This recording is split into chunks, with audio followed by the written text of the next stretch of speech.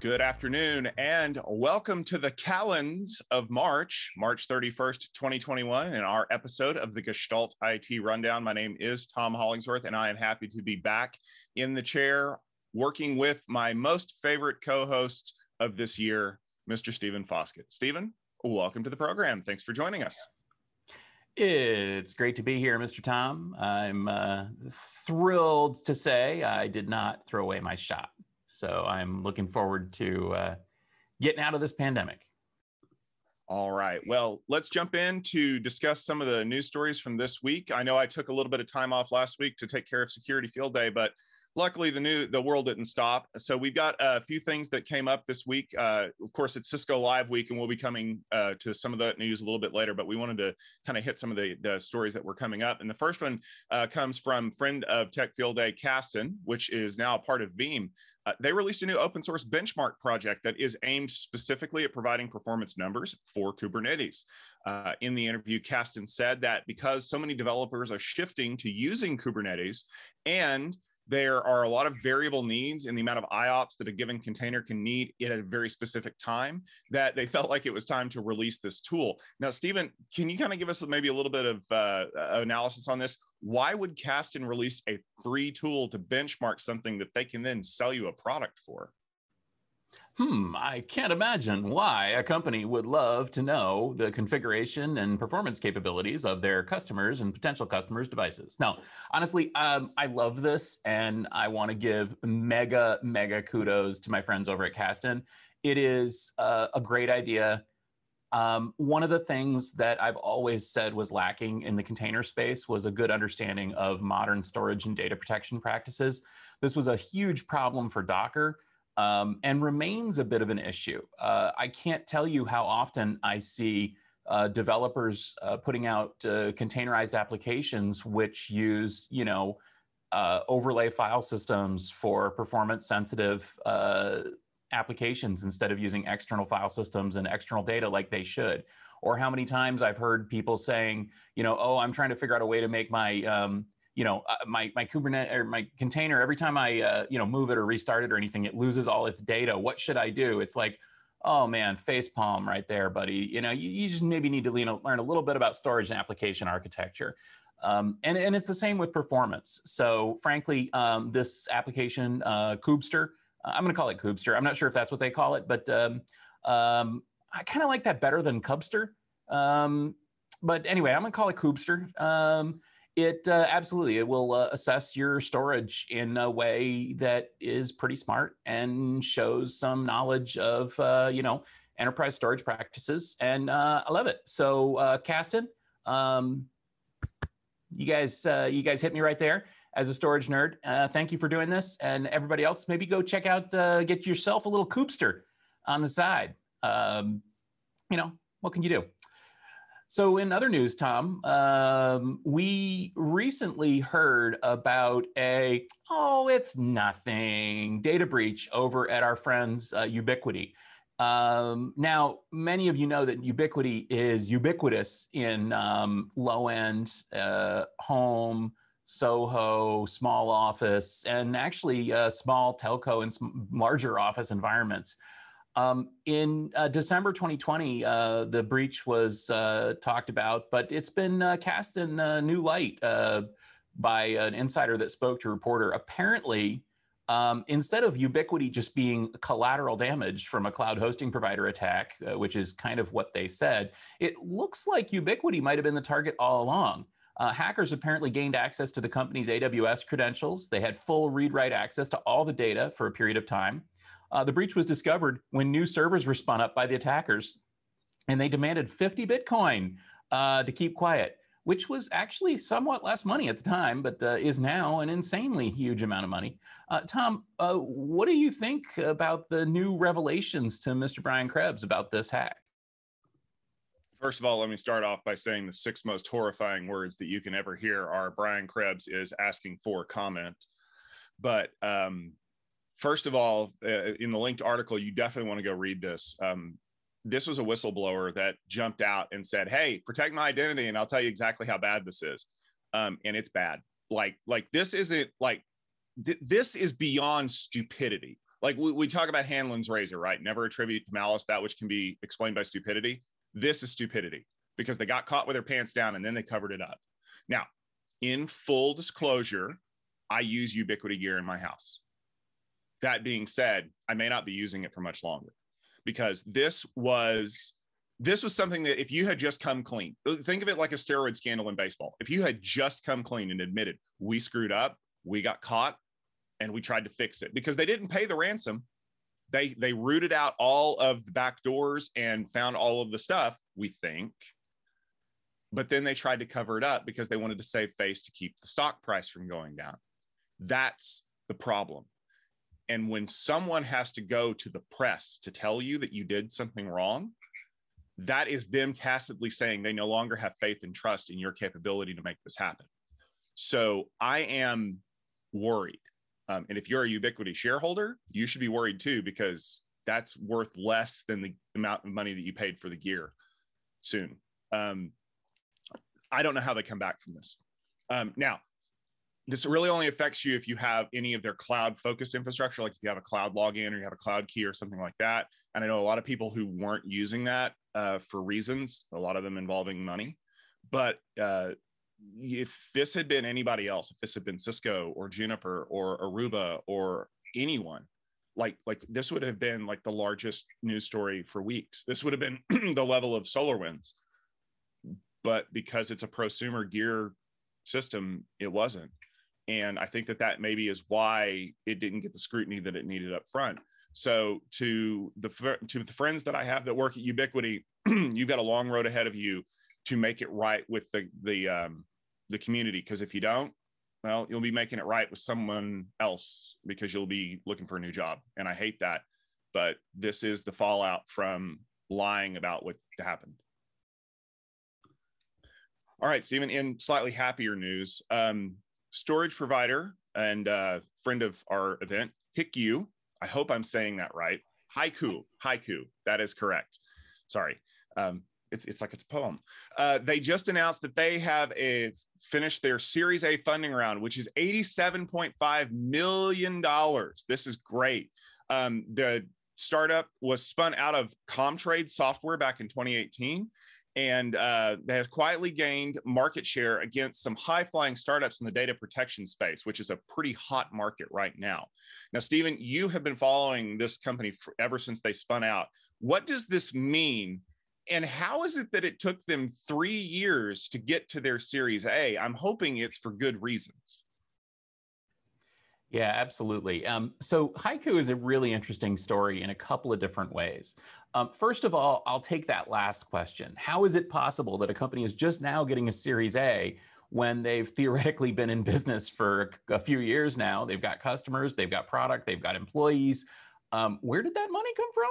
Well, the money came from Comtrade. So Comtrade Software is a major software developer in Europe. They do a lot of different development projects, and they were working on a data protection project that became a company. And essentially, Comtrade launched this little baby in a boat that was fully stocked with provisions to help it on its way. And so that being said, Haiku is now more of a separate company than, well, it's as separate as a company gets, basically. It's its own company, its own future, and its own funding round. And so basically the company decided that they did enough with that seed funding, and now they're ready to raise some real funding, some real money, and go after the big guys. This is another great story for another reason, and that's that Haiku has always been an insanely practical company. This is a company that makes products that companies with big budgets need and want to buy and have budget for and want to pay for. And so, I mean, you hear about all these startups and all these, unicorns and funding rounds and everything. Well, you got to ask yourself sometimes, like, where's the market for that? Who's actually going to buy this? Who wants this thing? Haiku targeted specific use cases that were, major, if weird little niche markets, like Nutanix users, for example. and said, we're going to develop a solution that fixes a problem for companies that have already invested a bunch of money in a thing and are willing to invest more in a thing. I'm loving it. They deserved it. They did a good job. They built a good product. They've been selling. Now they got $87 million to continue to grow and address new opportunities. And essentially, this means that they have quietly bootstrapped a little unicorn that nobody has heard of, often off to the side, while some of their major competitors are out there, getting all the press with massive multiple funding rounds and everything, as we might talk about in a few minutes on this very show. So kudos to our friends over at Haiku. Way to go. And it's just a good story. Speaking of good stories, Tom, every year in June, there's a little nothing kind of event in the consumer space that really has nothing to do with anything. But, just because, we're nerds, we like to sometimes talk about it.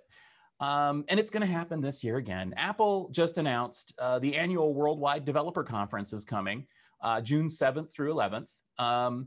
It's still going to be online, a virtual conference, not in person again, which is good because WWDC was a massive conference, and that really wouldn't have been safe in the time of COVID.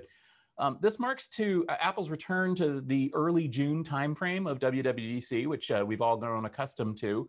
And you'll remember that WWDC is where a lot of cool products have been launched over the years. Wonks are already trying to read the tea leaves and figure out what's going to be announced. Will we see some AR glasses? Will we type up some new Macintoshes? Will we see anything at all? What do you think, Tom? Well, first of all, I'm very happy that Apple came out with this announcement because it means I don't have to shave my eyebrows trying to guess whenever it's going to show up. Shout out to John Prosser. But this is a big news step for them because they're getting ahead of the news cycle, because we knew that WWDC was going to be sometime in the summer, and we were almost positive it was going to be virtual as opposed to last year when maybe we held out hope that Apple was going to try to do something. But because it's free and available to everyone online, that means that they can kind of show off some new interesting technologies. And reportedly, they're going to definitely do that because we've got, whatever the next National Park version of macOS is going to be. We've got iOS 15. There are a lot of people who are even saying that we might even wait to see the iPad Pros, the new ones, released until iOS 15 is kind of on the drawing board, because it could very well need features that are in there. And of course, you have the typical, well, this is what I want my iPad to look like, a mini laptop touchscreen computer. So I really want iOS 15 to do this, which is kind of like you've got the wish list people who are trying to push Apple to do things they really aren't going to do. And then you've got the people who are dissecting every pixel of the image to find out if Apple's hidden secret messages in there. I did decipher one yesterday, and Stephen, I can in fact confirm that Paul is dead, or maybe not. But the fact is that this is Apple saying, we're going to get back to what we do best, which is talk about software. We're going to do it in an online form where everybody can be safe and can learn things. And we're going to put it on the calendar so you can mark off what you need to mark off. And in a world of virtual events where everybody's trying to stack all their stuff on top of each other, I applaud Apple for getting the word out early. But if you want to go ahead and release an iPad Pro in April, I wouldn't mind that either. All right, Stephen. Speaking of Apple and mobile devices and the chips that run in them, you probably have heard of ARM, as we all have who listen to the show, because ARM is a frequent topic here. Well, guess what? At ARM Vision Day this week, they have announced V9 architecture. That's right. We're up to version 9. They are, of course, adopting a lot of the latest trends, including heterogeneous compute cores. There's also going to be support for machine learning, digital signal processing, security enhancements, and a kitchen sink.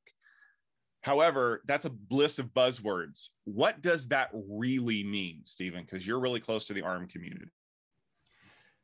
So, Tom, one of the things that I find interesting about this is that this announcement is basically the smallest piece of impactful news of the week. Essentially, this announcement means nothing. It is not really going to affect anything for the short-term future. Let me back up and talk about what ARM really announced here. So ARM has a series of architecture generations for their CPUs. The current generation is what's known as ARM v8. And ARM v8 was very important because it introduced a couple of big enhancements. Number one, 64-bit instructions for the CPU. And number two, it brought greater emphasis on heterogeneous computing. Essentially, you might have heard of this whole big little architecture where basically ARM has some fast cores and some power efficient cores, and they put them together in the same CPU so that things like smartphones can have good battery life, but also good performance. And of course, Apple implemented something like that in the M1 as well. So it's got 4 fast cores and 4 efficient cores. And that's the sort of things that we saw with the ARM v8 generation. Now, that's been the current generation of ARM CPUs for a decade. Now, ARM v9 is the next generation. So ARM is calling this basically the ARM v9 decade. That's like the future that they're predicting here. So think about it this way. Imagine you got a Lego set and all the bricks were basically the same size. That's basically how ARM was in kind of the v7 generation, right? They made CPU cores, and the CPU cores were basically CPU cores, and you could have more than one of them, but they were all basically the same. In this generation, we're going to see more bricks of more sizes, and that's pretty exciting. So you're going to see low-end bricks for IoT devices, and then you're also going to see really high-end ones for servers, 64-bit server cores, and everything in the middle. And essentially, OEMs are going to be able to, and the ARM licensees are going to be able to mix and match these things and build a whole range of chips. So we're going to see new kinds of processor cores. So ARM is really embracing this heterogeneous computing model. We're going to see machine learning accelerators. We're going to see data management and interconnect modules. They're embracing this whole idea of confidential computing. So we're going to have all sorts of security aspects to this thing as well. And of course, we're going to see sort of just better cores for the mainstream processors. So this announcement really is going to have an impact more next year and the year after that than it's going to have today. But basically, ARM v9 cores are going to be everywhere 5 years from now, from outlets and light switches to portable devices, tablets, and cars to servers. And that's really what ARM is announcing here. And that's why, we should be excited, but not too excited.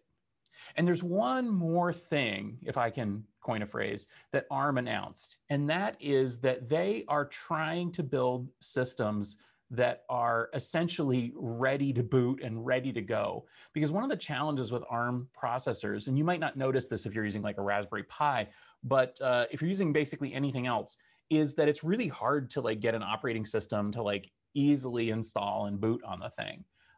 It's been a problem, and it's really held these things back. So moving forward, ARM is trying to make it so that more and more systems are system ready. In other words, that they're easy to develop an operating system, a bootable environment, and get the thing up and running.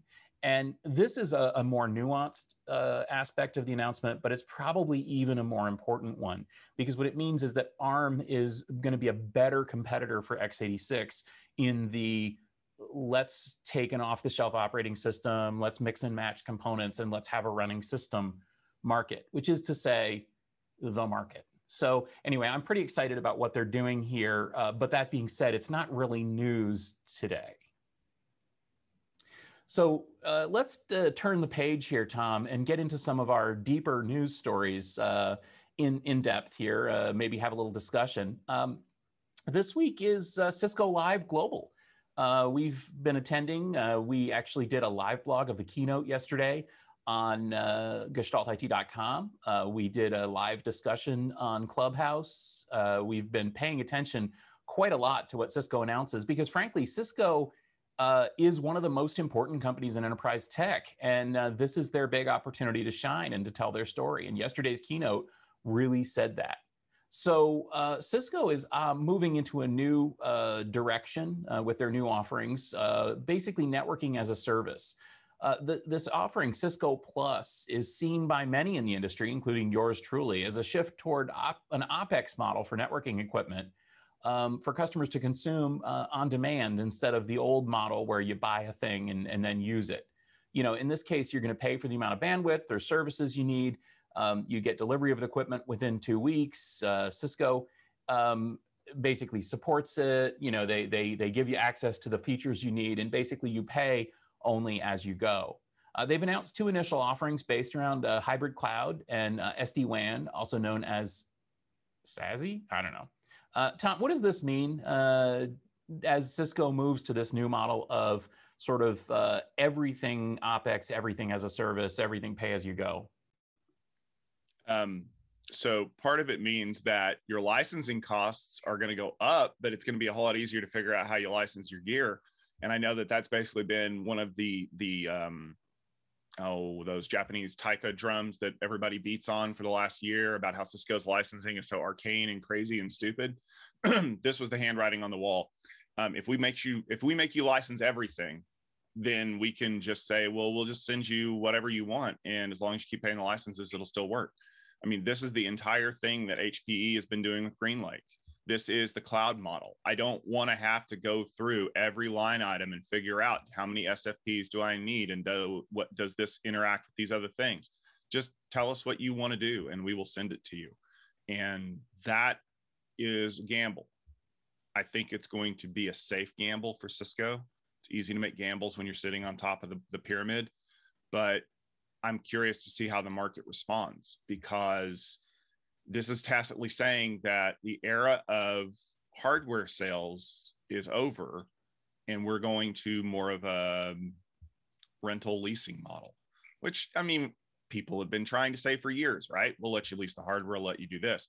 But that means your costs are going to go up, because if you're providing networking as a service, when the hardware gets old, you got to go fix it. You got to go pull it out and put new stuff in.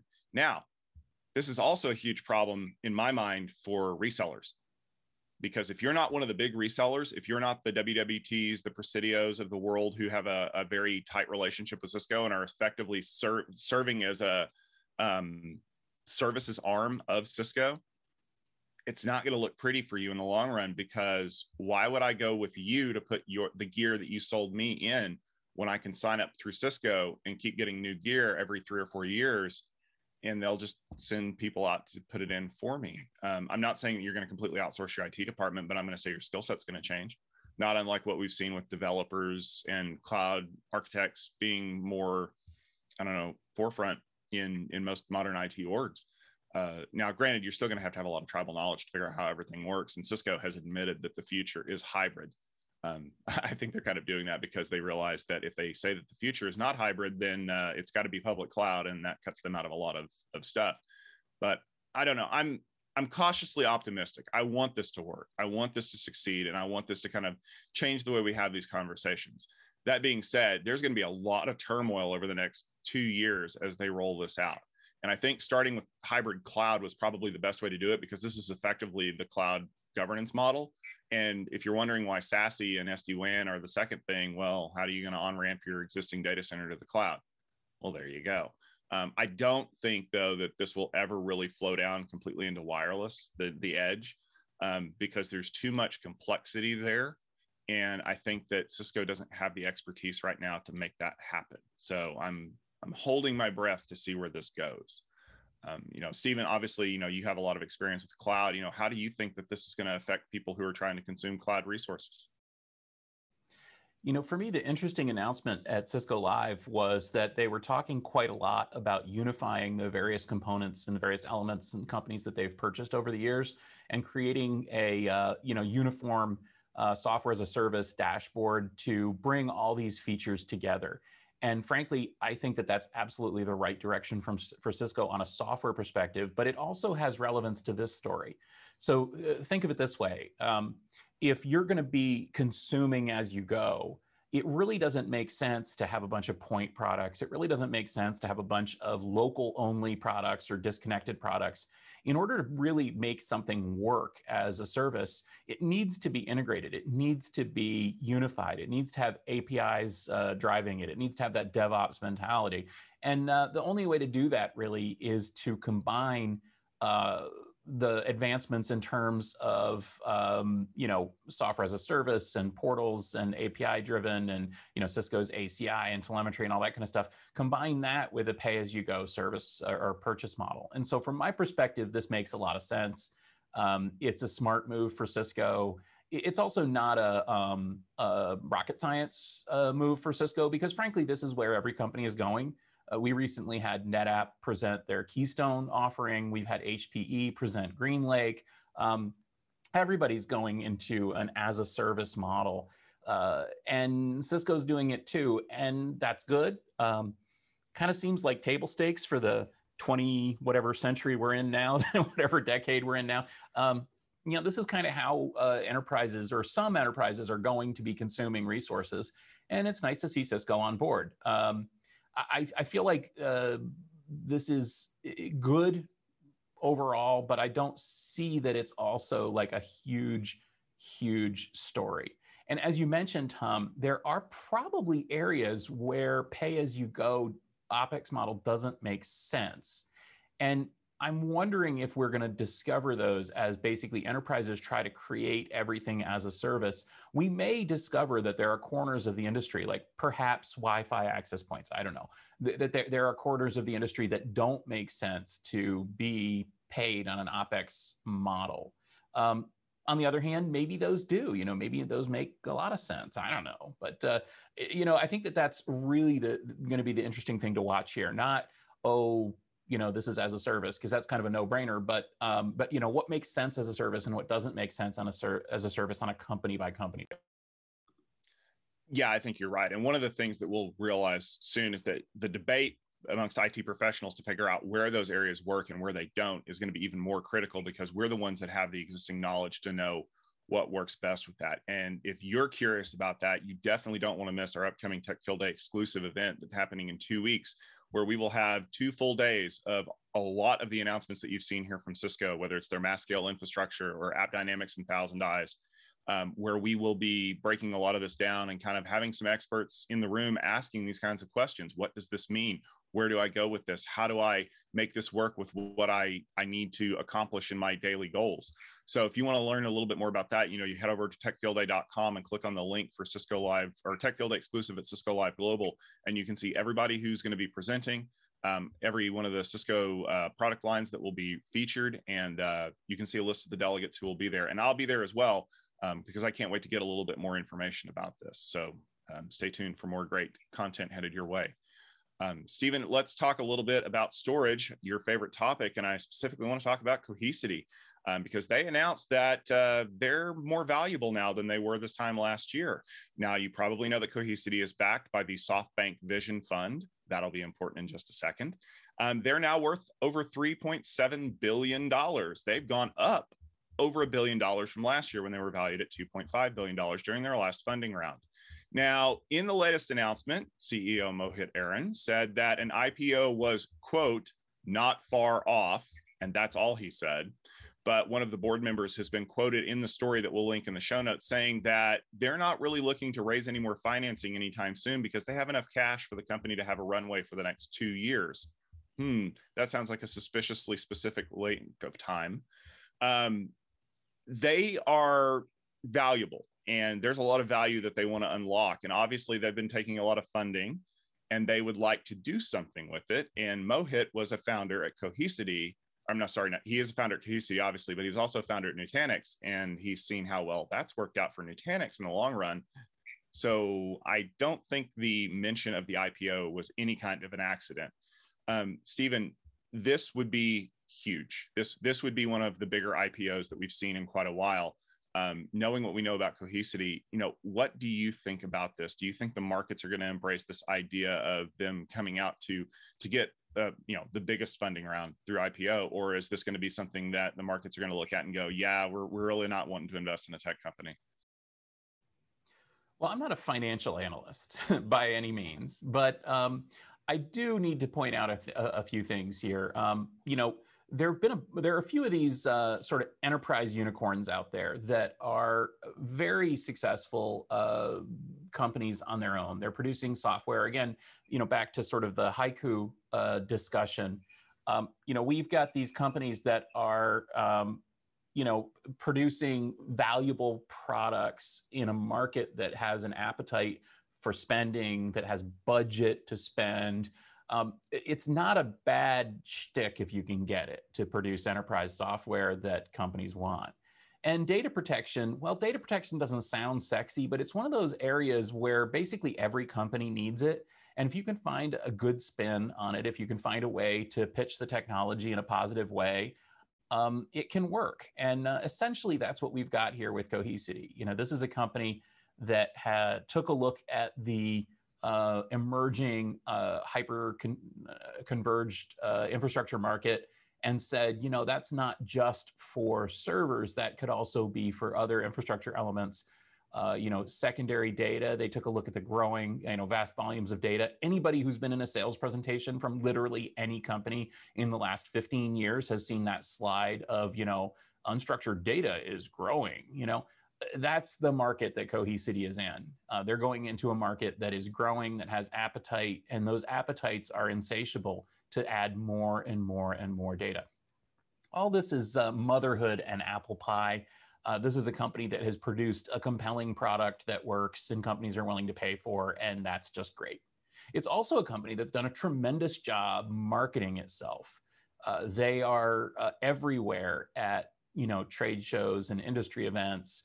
They have great people that have worked for them over the years. Kind of some of them have come and gone, but they've hired great people. They've had those great people tell great stories and compelling stories. And again, this is a good example of execution on a marketing and sales perspective. And they apparently, have built a pretty good company culture as well. So, all this stuff sounds great.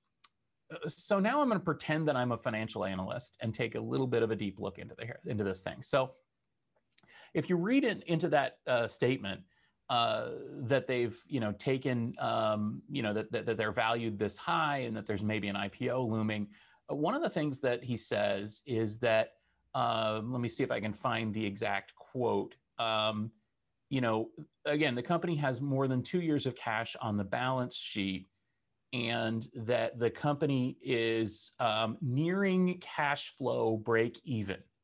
This is a very specific statement.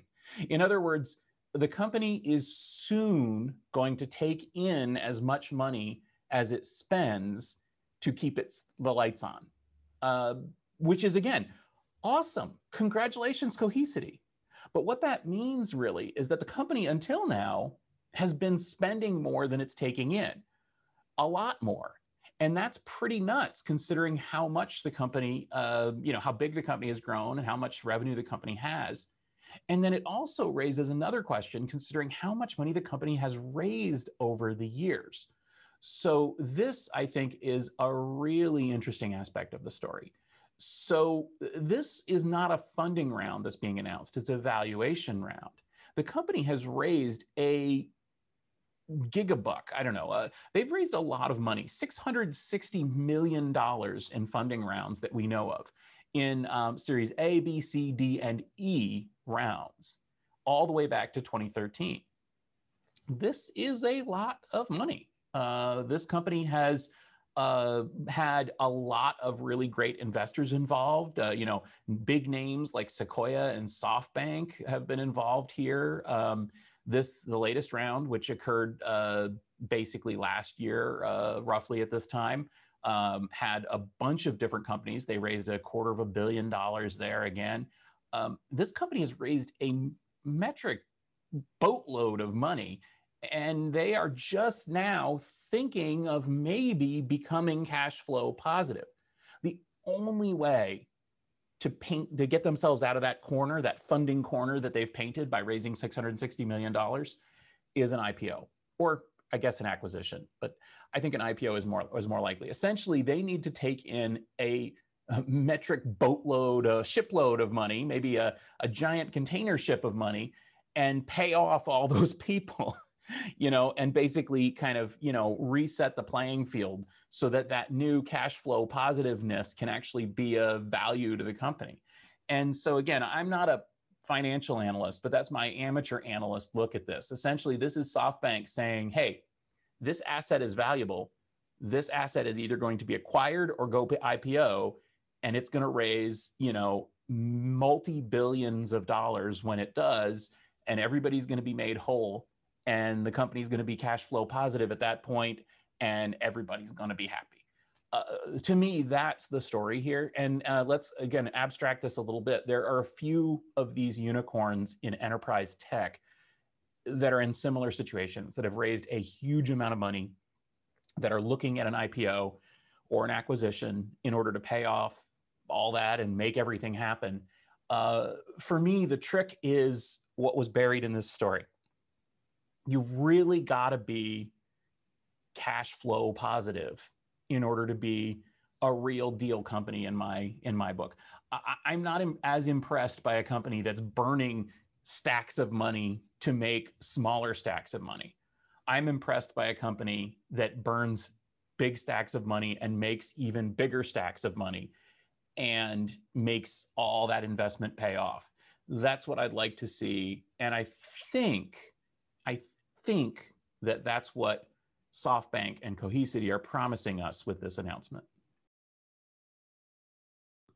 Yeah, I wouldn't doubt it, Stephen. And I think you're right. This idea that as long as we just keep taking money from VC investors with that, like pulling slot machine handles, figuratively, that we can just keep making stuff until someone buys us is, well, if you told me that that was your business plan in business school, I'd flunk you on the spot, because that's not how you run a business. And we need to get away from that mentality. So, props to the Cohesity people for actually running a business and logically finding what we assume to be is a good exit for them. Of course, exit in this case being an IPO, because they're not going anywhere, because I really do think that they're too big to buy. But ultimately, I think what it'll come down to is that Cohesity will be kind of the gold standard for, take the money that you need, build a business, make more money with the money that you took, and then find a way to pay off the people who believed in you at the beginning, which is the best business school fairy tale bedtime story that you could hope to have. So, yeah, I mean, that's what we want. I think sometimes in business, it can seem like people are a little cutthroat and competitive and everything. But you know what? Honestly, all any of us want is to see good people build a product that's useful and have a business and have a market and do the thing. And, so I'm just going to say thanks. Let's hope that that's what's happening here. And let's hope that that's what does happen here. So speaking of companies that have built a big business and are raking in money, hands over fist, let's talk about a company that doesn't just have a giant container ship full of money, but gets a giant container ship full of money delivered every day. And that is our friends up in Seattle, Amazon. So Amazon is reportedly looking to make its own networking silicon. This news came as Amazon was implementing new technology based on the Annapurna Labs acquisition they made back in 2015. They're a huge consumer of Broadcom silicon today. We've talked with Broadcom at our Tech Field Day events, and we've learned just how big that market is and how many, really impressive chips Broadcom has been supplying. And these chips are critically important to powering Amazon's cloud, AWS cloud service. If Amazon's able to create a solution using homegrown chips and design it to meet specific needs instead of being forced to use whatever Broadcom designs, even though, of course, Broadcom is designing chips for hyperscalers now, this could really create some difficulty in the chip market for companies like Broadcom. And I think Wall Street has noticed that. So it seems like Apple and Intel's recent spat has spilled over to Amazon and Broadcom. What is Amazon going to do here? Well, Amazon's going to do whatever Amazon wants to do, and the rest of us are just going to have to deal with it. And the funny thing is that when you consider that Broadcom is one of the largest chip manufacturers in the space, they're in the same boat, because Amazon has been wanting to do this for years. And this is not the first time that we've heard that Amazon is developing their own chipsets, that they're building off of the ARM architectures and things like that. And part of the reason why, and we had a great discussion about this on Clubhouse yesterday, post Cisco keynote, because someone asked, what's Cisco's plan for the cloud? I'm like, they don't have one, because nobody's going to come to Cisco. You'll go there if you need like kit, like I want to buy a switch, but Amazon doesn't need a switch. They need a processor that does a very specific subset of things. So, think of it much like, when you want to go buy a vehicle. It's like, well, I can go to the car lot and I can buy a Ford F-150 and it has all of these features that I need. But in order to get those features, I also have to get like a sunroof and the upholstery protection because I can't buy the car without that. But I could if I went to the factory and paid a lot more because they have to custom build my car. Well, Amazon is basically saying, I want to order all of the parts for a car, and I want to build a pickup truck with a rocket launcher mount on the back because I need that. And they can do it, and they can do it cheaply because they're Amazon. So look all the way back in the day to the way that Facebook came out with OCP, and everyone's like, oh, they're revolutionizing the way that people are going to build switches. Well, thanks to my friend Greg Farrow, who was pretty much sage-like in his prognostications here. No, they're not. They're trying to drive down the price of the components that they want to use to build their switches. I don't necessarily know that Amazon's going to do that specifically. I think what they've finally realized is that they need really specific chipsets for workloads. And the comparison to Apple and Intel is actually not that far off when you think about it. Apple needed very specific performance requirements, and they've been writing Mac OS and iOS and iPad OS for years to take advantage of that. I would argue that the reason why Apple has been so successful at being a stable operating system for so many years is because they're really only writing for like 3 architectures. They don't have to worry about device drivers. They realize that they could do everything they need with a mix of high performance and low performance cores. They don't need 87 cores in an whatever Lake Xeon that comes out. And I think that this is Amazon saying, listen, we don't need your craziness. We don't need MPLS baked into an ASIC somewhere because we're never going to use it. We need our own stuff. And Broadcom has been trying to cater to that hyperscaler market for a long time and using their development process in the hyperscaler market to float those features down into chips that they can sell on the mass market as merchant silicon. I mean, that's literally what merchant silicon is. It's we're going to build a bog standard Ford F-150 for sale to anybody who wants it, hoping that someone will say, hey, well, why don't we put this crazy feature in this thing up here that we're willing to pay for to basically, underwrite the R&D. Well, guess what happens when companies stop doing that? Now, Broadcom and other chip manufacturers are going to have to start charging a boatload of money to underwrite the research that goes into baking those features into the chipsets. And that's not sustainable long term because look at how many people still make their own silicon today. Cisco and like maybe 2 other companies. Everybody else is buying off-the-shelf chips and building their software around it. Well, when the underwriting stops, those companies are going to have to find a way to make the money up, and that's going to be increased licensing costs, increased sales costs, and it's all going to get passed along to you, the consumer. Amazon isn't going to care because they're just going to go off and build whatever they want to build. And this was, as you mentioned in the opening, Stephen, this was reflected in the fact that Broadcom stock price shot down as soon as the thing came out because Wall Street's not stupid. Amazon going their own way can only benefit Amazon. Yeah, I think that the metaphor of the truck is absolutely right. I'll just call people's attention to another recent news story, which was the post office truck. So you probably heard about this, where the post office in the United States has a special vehicle that's used to deliver the mail. And about 25 or 30 years ago, the post office said, "Hey, vehicle production industry, we need a specialized vehicle, not just an off-the-shelf vehicle. We want a specialized vehicle for delivering the mail in the United States, and we will buy, 200,000 of them or 300,000 of them or whatever."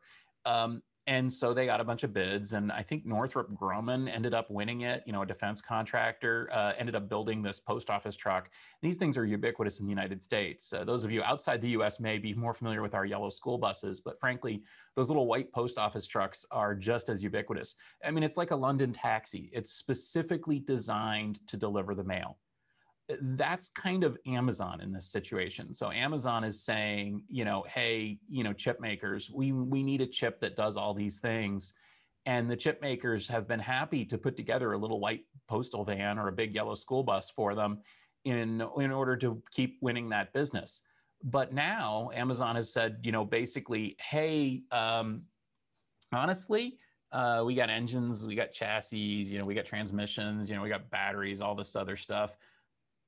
Maybe we don't put this out to bid. Maybe we build our own next generation postal vehicle here. And that's really what's happening. And frankly, this is big news in the industry, but it's also not catastrophic news. I just want to point out, so far, companies like Broadcom and Intel and AMD and ARM and all these companies are making money off the cloud. They may not be making money off the cloud as much in the future because the cloud service providers may kind of go their own way and build their own stuff.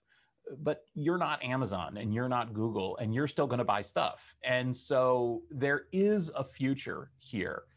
I think that the story really for the majority of people listening is to keep an eye on what Amazon's decisions architecturally mean once they trickle into the enterprise data center, because inevitably they will. I mean, obviously there's a Wall Street angle here that Broadcom's not going to sell as many chips to Amazon anymore. Okay. But personally, don't feel like this is catastrophic. Broadcom's not going out of business because of this. They're just going to basically change their focus and do things a little bit differently because they're not trying to cater to feed that, King Kong in Seattle. Yeah, you're right. Broadcom won't be going out of business anytime soon. I'm not worried about that. I'm just worried about how they're going to be able to make up that lost business. And this is the thing that all switch manufacturers have had to deal with over the last couple of years, whether they're Cisco or Juniper or Arista. What happens when cloud providers stop buying from us and just buy directly from the source? So, here's hoping in the long run that that things work out and that everybody gets what they want. All right, well, that will just about do it for this episode of the Gestalt IT Rundown. I want to thank each and every one of you for tuning in. We always appreciate your viewership and your participation through the comments and through the perspectives and sharing this with all of your friends. Remember that we are here every Wednesday at 12:30 Eastern Time, bringing you the latest news of the week. You can also find us in your favorite podcast application of choice. By going into, whether it's Overcast or Apple Podcasts or even in iTunes, and, download the episode, listen to it on your run or whatever commute you have down the stairs, or if you're back in the office, your commute back to the office. Please leave us a like and a rating, and, give us a little bit of a review so that people know what they're getting into when Stephen and I start snarking on the news. But Stephen, we're wrapping up March. We're getting into April. I know that you're a busy man. What have you got going on that people should be checking out this week? Well, honestly, we've been talking about it here on the Rundown, but the news is Intel's announcing Ice Lake soon. And in fact, next week, Intel's going to be talking publicly for the first time about the Ice Lake Xeons. As I mentioned on a recent Checksum episode, which you should definitely check out at gestaltit.com or YouTube/GestaltIT video. I feel like AMD's Milan launch opened the door to Intel in an exciting way in the server market. And I'm eager to see what Intel's response is, what their next generation Xeon chips look like. I will be covering that. So next week, we're going to be covering the Intel keynote live. We're also going to be doing a roundtable discussion right afterward where we kind of react to the keynote. And then the next day, on Wednesday, we're going to be getting some in-depth Tech Field Day discussions with the Intel engineers that are making that announcement. And we're going to be able to ask them questions and get clarification and dive into whatever it is that they're announcing. So please do go to techfieldday.com, check out the special event with Intel's data center update. And please do tune in next week for that event. Tom, I think you've got something going on as well, right? I do. So we will be talking to Glueware, which is a partner company for Cisco, on Monday, the 5th. So you're definitely going to want to tune in for that. Just head over to techfieldday.com and you can check out the times for that. It's part of our Cisco Live Tech Field Day exclusive at Cisco Live Global. We'll have a Conversations episode that'll be posting in the coming weeks or the next week or so. There's a lot of things going on. And then, of course, we're ramping up for more of our great Tech Field Day events and on-premise IT roundtable podcast recordings. You can always find those by going to gestaltit.com/podcast. There's a lot of great content coming out of the folks here at Gestalt IT. You definitely want to make sure that you're subscribed, whether you're using RSS or some other kind of software to make sure that you're catching up when we release all of that. And if you have any great ideas for podcast episodes, if you have any news items that you want to make sure that we see and cover, Please make sure you tweet those at us. I'm at Networking Nerd. Stephen is at sfoskett on Twitter. You can also, if you're on Clubhouse, make sure you follow Gestalt IT, because we will be opening up a Clubhouse room to discuss the news before we jump in to start talking about it. We had some great discussion this morning when we were going over the news. Thanks to Enrico Signoretti and Drew Lentz for giving us some story ideas and some perspectives. But for now, for myself, for Stephen Foskett, and for the rest of the team that works here at Gestalt IT, thank you very much for tuning in. And we look forward to being able to offer you some more great news, analysis, and perspectives next Wednesday. Stay tuned.